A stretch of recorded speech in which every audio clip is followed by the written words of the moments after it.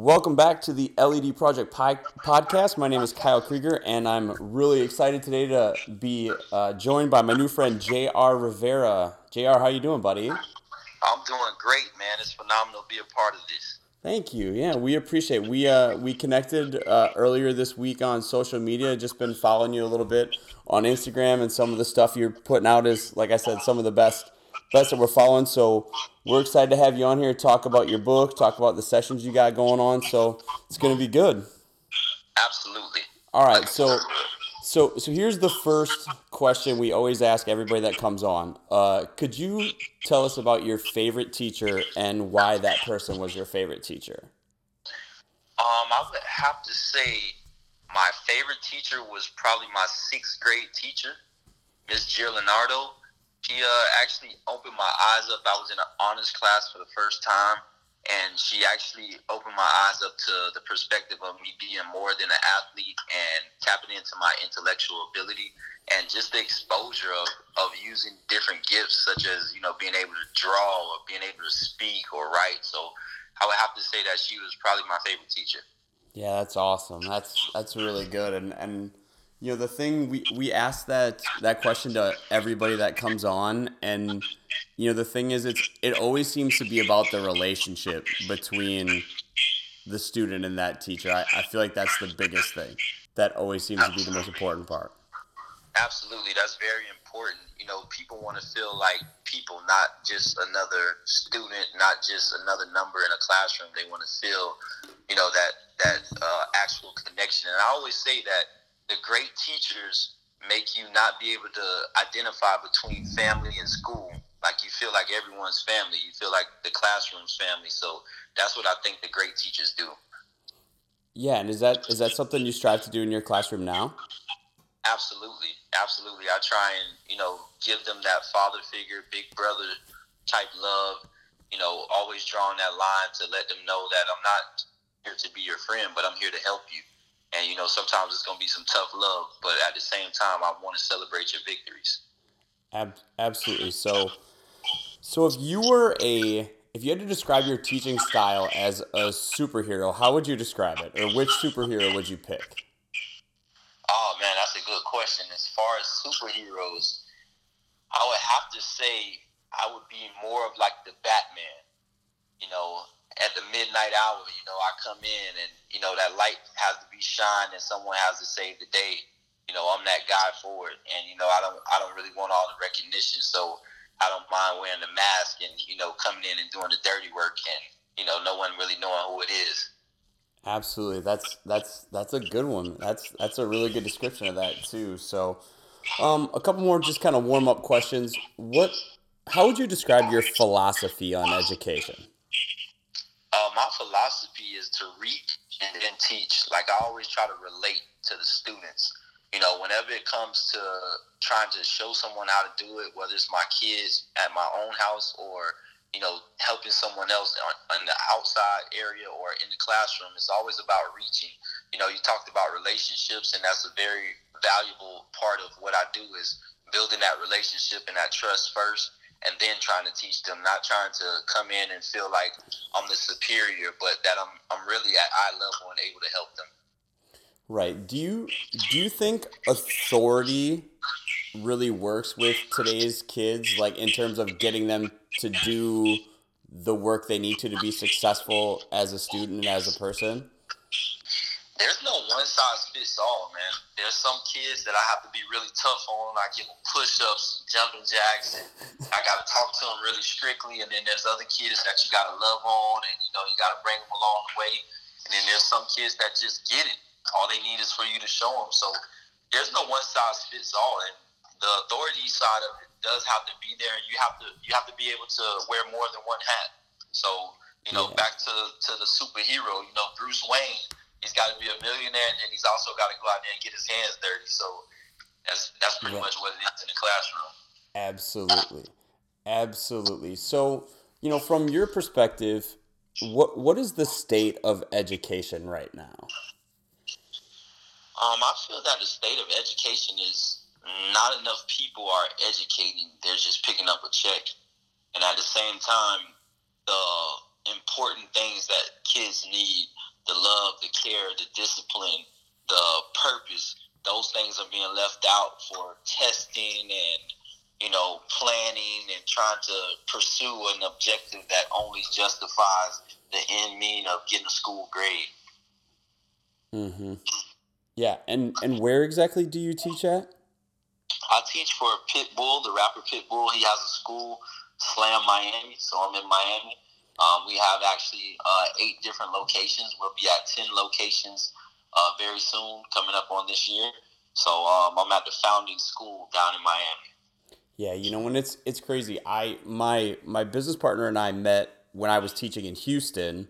He is still in Houston, and I moved to the Minneapolis, St. Paul, Minnesota area to be closer to my family because I grew up in Wisconsin.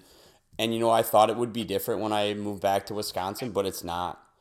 It's exactly like you described it with, certain people teaching to pick up paychecks, and I had to take a meeting about ACT prep once a week this year, and it's just Wow. it gets, like you said, it gets in the way of really digging down deep to what kids need. So no, man, that's really awesome. So the school you're at's a charter, right? Then Yes, it's a public charter school. So we can nice. take anyone from any area.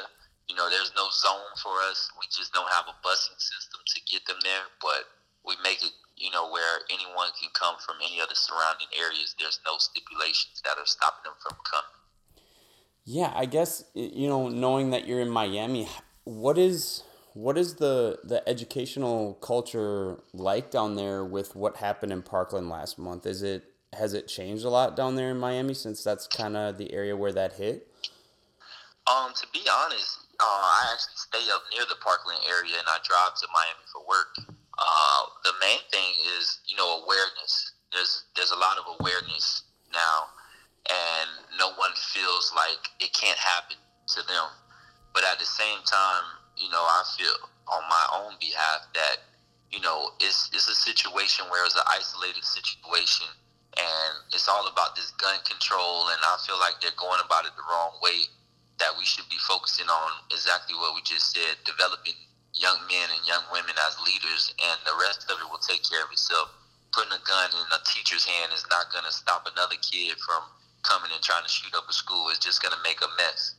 That's all it's Yeah. going to do. Yeah. When you add mess to a mess, you get more mess, if you know what I mean. Yeah, absolutely. That's 100% true. And I think I watched, the news coverage of all of the march. I've been so impressed with what that group of students has done, and how, students and teachers have rallied around the country.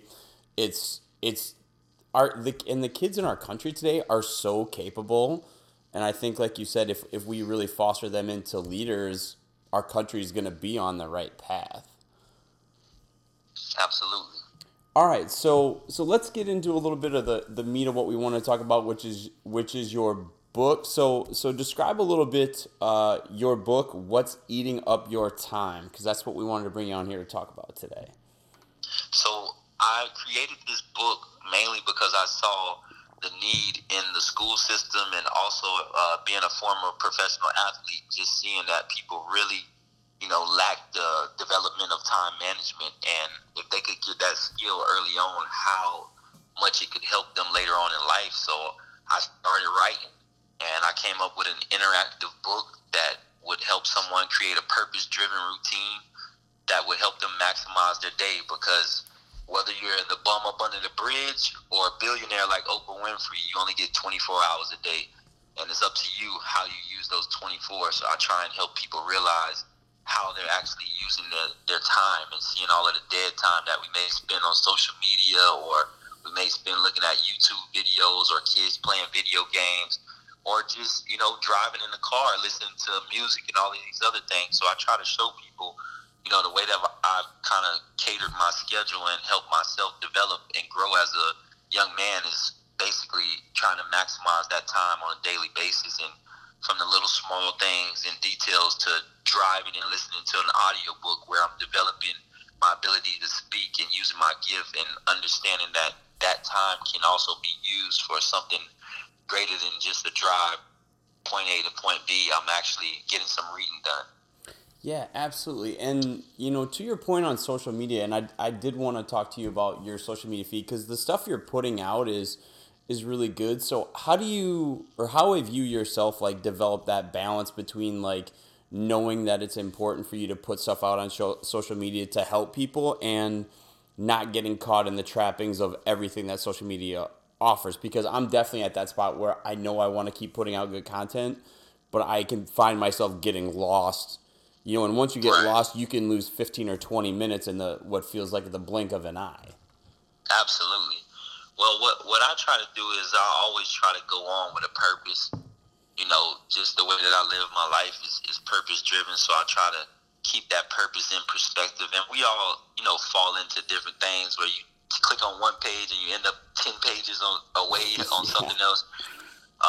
But the main thing is for me to I'm always looking for quotes. I'm always looking for, stuff that inspires me, and I try to put those things back out there because I feel like there's at least a couple people out there in the world that probably is going through the same things, or they may feel the same kind of connection to situations that are going on. So I try and be transparent with myself. That's how I really catered my social media. A lot of people think, oh man, he's posting this for me or this or that. A lot of times I'm talking to myself. So Yeah. it's, Yeah. it's actually kind of like that. And, I try and take a little bit of a pulse of what my audience is and the feedback that I'm getting. I realize that people really enjoy my quotes. People really enjoy the topics about school. They enjoy the topics even on my faith side. So, and seeing my kids. So those are things that I try to, mix it up, and I try to make it, worthwhile for someone to see, just not making it a run on of the same things. I try not to post 5 and 10 times a day. You can really overload your audience. No one wants to see everything that you do. Yeah, absolutely. So on that vein of of your social media and your teaching, how do you really strive? Because it seems like what you do is super authentic and super genuine to who you are. So how do you merge that your purpose with what you put out there so that it is authentic, and what is the value of being authentic? Oh man, there's so much value in being authentic. I just had the pleasure of being a part of a conference yesterday with Tony Gaskin, which is probably one of the top, definitely quote and thought leaders of our time. And he was talking about authenticity, and the way that he developed his was, no one else was putting out quotes like that. And Tony Gaskin, he decided he was going to put out a quote every hour of the day that he was awake. He would put out a quote, and he would just go and, kind of like meditate to himself and see what his spirit was telling him, and he would put it out there. And he said he has, I don't know, like 50,000 quotes out there, original quotes.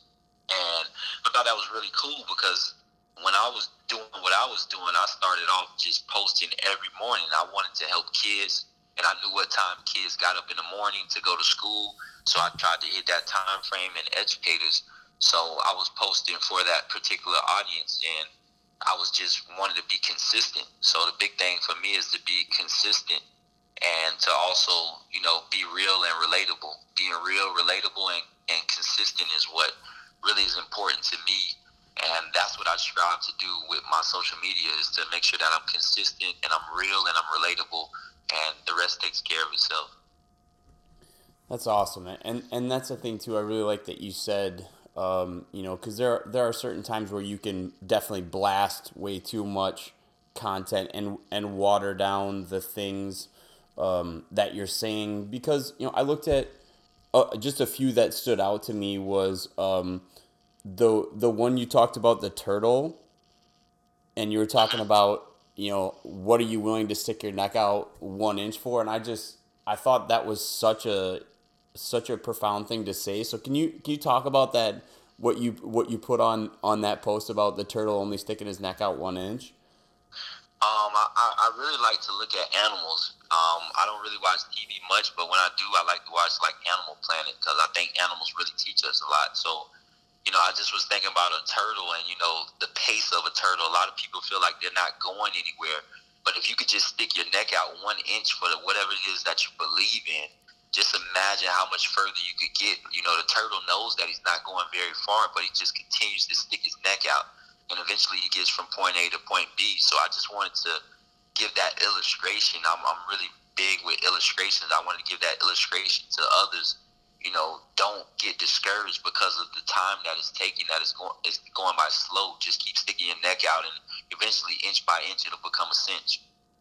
Yeah, I thought that was really profound. And the other one that really stood out to me as I was looking through it was you were talking about planting seeds, and it was such a great video. But at the end, you said today's decisions determine tomorrow's meals, and I thought that was one of the most profound things I've ever heard a teacher say to a group of kids. That I mean, how did your kids respond to that when you said that to them? I mean, they worked on a whole nother level that day. They worked really hard, and they asked a lot of questions, which is always what you want as an educator. The biggest thing is I realized you can only eat what you kill in this world, so to speak, in a hunter's mentality. And your decisions each day will determine what you get in your tomorrows. You know, it might not be 24 hours from now, but it could be 10 years from now. But a decision that you make as a high school kid to, you know, go out and strive for greatness and get A's and B's, that might benefit you 10 years from now, where you can provide for your family on a whole nother level. So that was where that thought process came from. Yeah, and I really liked what you said, and my partner Wilkie talks. I mean, this is his big things. He is such a big believer in you reap what you sow, and I just loved how you described, that analogy of the tree, where if you plant an apple seed, eventually it'll be an apple tree, and eventually then you'll eat the apple. Do you feel like kids are struggling today to really have that little bit more of a long term mindset? Oh yes, absolutely. They are only focused on as far as their hand, as far as they can see their hands. They have no concept of future. Future to them is tomorrow. Future to them is 10 minutes from now. Future to them is by the end of this week.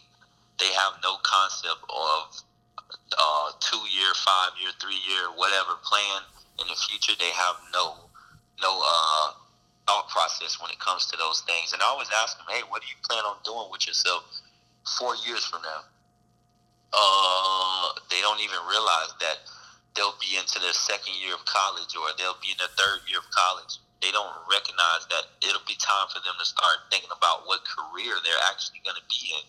So I think they have no concept of what the future really means. It doesn't mean, where you can see. You got to see past it. I like this quote that I always use with them, and it's the eyes cross the ocean before the feet. So you can see very, very far if you use your vision, and then you allow your feet to take you there. And I think that the kids, they use their feet as their vision. So it's really small outlook on life. Yeah. So on that vein, what kind of habits or what kind of things are you doing with your kids to try to help them see? Because where I teach, in north central Wisconsin, predominantly like 99% white kids, and in a rural area. But I teach in the alternative school where I have 25 at risk kids, and we really struggle with the same thing of getting them to see beyond, you know, like you said, their hands. So what are some of the things you try to work with them on, or habits you're trying to build with them to help them kind of have that at least a little more long term mentality? Well, it's something that I'm actually coining, so I don't want to see it too much detail of it, but actually writing their purpose on their paper. Like, you write your name, date, period, and purpose in my class. I want to know why you're here. Like, you can't be in my class just because your mom said you have to go to school. You can't be in my class just because you got to take math to go to college. Like, are you here because you want to be the first one in your family to graduate? Are you here because you want to be able to, I don't know, get your grandmother from Cuba into America and you got to become a doctor? You know what I mean? Like, Right. why are you here? Why do you wake up in the morning? And helping kids identify one thing that they can say, this is why I need to wake up in the morning and give 110%. So the students you got down there in Miami, what would you say are maybe the main struggles that they're going through right now? being comfortable by far. I deal with a lot of students that come from other countries, so what you have to understand from that dynamic that I learned since I've been in Miami the past 5 years is that when kids come from a third world country or a rough culture where they're used to not having AC, they're used to not having books, they're used to not having anyone that cares. When they get an opportunity to be in an environment where, okay, now I have an AC, but there's 10 people living in a two-bedroom, it's okay to them. You know what I mean? Like, they're okay with being below average or being average. They're okay with that. And that's really the main struggle to me. As for teaching before that, prior to that, the 3 years before I came to Miami, I was in my hometown, and a different set of circumstances and students, they were able to be pissed off for greatness, so to speak. I like to say that Ray Lewis was famous for that. But being pissed off for greatness has to be a part of, some kids' thought process. Understanding that if you don't want to eat what your parents eat, then you got to do what your parents didn't do when they were your age. And we're not talking about, circumstances and finances and all of those things. We're just talking about simple work ethic, putting pen to paper and getting the job done. Right. And that's such a different thing is, the I'm a big believer that most kids are going through some kind of trouble and some kind of anxiety, and they have struggles, but the kids that we have, just the biggest problem we have is anytime there's a little adversity, they just don't have a lot of skills to cope, and it usually just turns into anger, and they lash out anytime something gets tough for them, and it's just really hard to get them to see that, like you said, if they want to have a different life than their parents had, they got to take the steps that their parents weren't willing to. Right, and a lot of people, not just students, but even educators, they they tend to run from adversity, and that's a natural human reaction, is to run from things that don't feel good. But if you want to actually pursue your purpose, you have to run to the things that don't feel good, because it's in those struggles that you develop the character and the skills that are necessary to go to the next level. And those are some of the things that you kind of try and instill with them with a simple math problem. A lot of kids will, hey, can you help me, sir? Can you do this? Or I need help. And you'll go there, and it's like they didn't even write the question down yet. Yeah. They haven't even tried to do the first step. And that's what I try to teach the kids. Go to what you know. Get as far as you can go, and then ask for some help. Because sometimes if you go to as far as you know, it'll start allowing your mind to process what the next step could be, and you just keep trying. And that's something that I try to implement, especially with the math side of things. Is, hey, at least you know it's a triangle in geometry. Okay, so if you know it's a triangle, what's the total for all angles? 180. Now we're getting somewhere. You know what I mean? Yeah. Instead of you just calling me over because it's a problem that in the end is probably multi-steps, but it's all stuff that you already know. Yeah, we have that struggle, especially with, because our students, we have them 4 of the 7 periods a day, and the only content area classes we teach them are social studies and science, and then we do a character development and team building with them. But anything that resembles reading or anything related to reading before they even start, it's just like pulling teeth. Because yeah, a lot of them are struggling readers, but it's so hard to help them get over the hump of just appreciating the fact that reading is good for them, and that reading is something that is necessary. So I understand what you're saying there. So you've talked a ton about purpose. Do you have a particular purpose statement, like this is my purpose? Yes, I mean, a lot of people don't really know what MILES stands for. It stands for, one, going the extra mile, being willing to outwork your situation. But the acronym is basically my purpose, and it's my inspiration lives everywhere. I want my inspiration to actually live everywhere. On different continents and in different cultures, I want people to understand that they can outwork their situation and not to become victims but victors. So that's pretty much my purpose. Oh, that's awesome. And Yeah, that's really good because I had that written down as a question because I see you have the hashtag of mile on every single thing that you post. So I wanted to ask you about it, but that's really good. So then, kind of on that vein, if we go out, down the road, say 10, 15, 20 years, what are you hoping your legacy is then within that purpose? Oh, I would definitely have my own school. That's very big to me. I want to have my own school and have more than one school, and also be able to provide a educational uh, atmosphere for students where they get those teachers that truly value the opportunity to teach, and where I'm able to pay teachers more than what they're being paid right now. So I want to be able to create a system that goes against the status quo, so to speak, of underpaying teachers and just hiring anyone and building a building. I really want to be able to do that. So that's why Right. I'm actually where I am with the whole Pitbull school. They're Right. actually helping me understand what it looks like from the inside out to actually develop and start a school.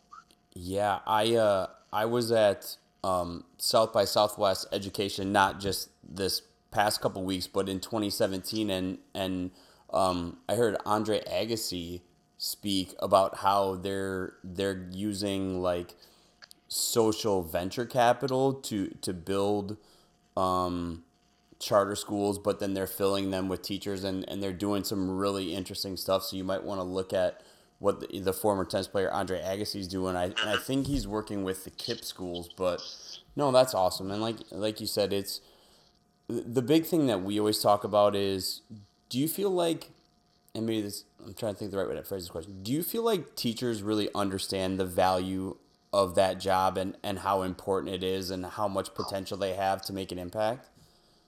I think very rarely. I think they look at the same thing as the students, just the right now.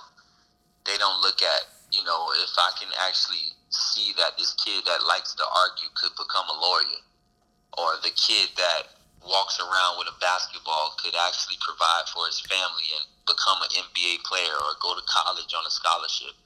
I don't think they really look at the value of the things that they say and the way that they treat a kid could actually ultimately change the course and direction of their lives. I don't think they really think about that on a daily basis. It's more maybe the beginning of the year, maybe the end of the year, they might ponder those thoughts, but not on a consistent basis where they realize that they have their fingerprints on the lives that they're trusted to teach each year.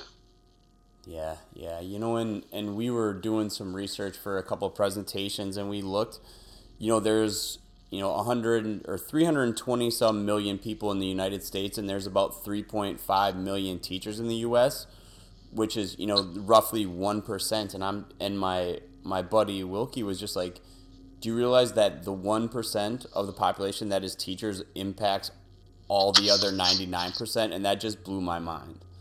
Wow, that's pretty dope. To think that being a teacher, you are maybe not seeing directly that you're impacting all other 99%, but we as a group of teachers have that impact. And like you said, I think it kind of gets lost, the value of the words you say and the actions you take with kids, and what I just really strive to do the best I can to model authenticity, and going through the struggles myself, because I was in Texas 8 years and had a really good life down there, but I moved back to Wisconsin to be closer to my family, and there have been some struggles of assimilating back to the area where I grew up, and it's it's Right. been it's been different for sure. Yeah, So that's definitely an impactful thing to do is to go back to the area where you're from. That's what I did when I first started my educational path. I was playing arena football at the same time, and I went back to my hometown. And just to know that it's way harder, biblically, Jesus couldn't even do his miracles and his works in his hometown, and that's the mindset that I still have. Is it's a lot harder to impact where you're from. It's like others are more receptive to you and they want to help you more than the people, that you care about the most, so to speak. yeah, yeah, absolutely, and On I'm gonna get a little bit of personal advice from you if you don't mind. I just found out, a couple weeks ago that my teaching contract is not being renewed. Hmm. So the school district I'm working with, it's not that the position's being cut. It's just that they don't want to bring me back. So I'm kind of wondering if you have any advice on how to really, approach these last couple months, knowing that I'm not not going to be back, but also, how to to approach the conversations with students, when they start to find out that I'm not going to be back, and how to really, you know, deal with a bad situation and use it to teach kids the right way to deal with adversity. I would say show kids that you overgive the value. Like go there and be the best teacher that you could possibly be for these last 2 months, and just let them know you empty your bucket no matter what the circumstances are. Because the same way that you got this job, you're gonna get another one. Yeah. That's gonna happen because you have the heart for the kids and you're doing it for the right reason. People think that they can dictate your path and your future, but they really can't. Everything is happening for you, not to you, type thing. And if you Right. can really hone in on that thought process and go in there and really show these kids what it looks like to know that someone doesn't want you there, but you're still giving 110% regardless, instead of making excuses and saying, hey, I know I'm not going to be here, so I'm not going to waste you guys' time and make you do this or make you do that. That is what the normal person does.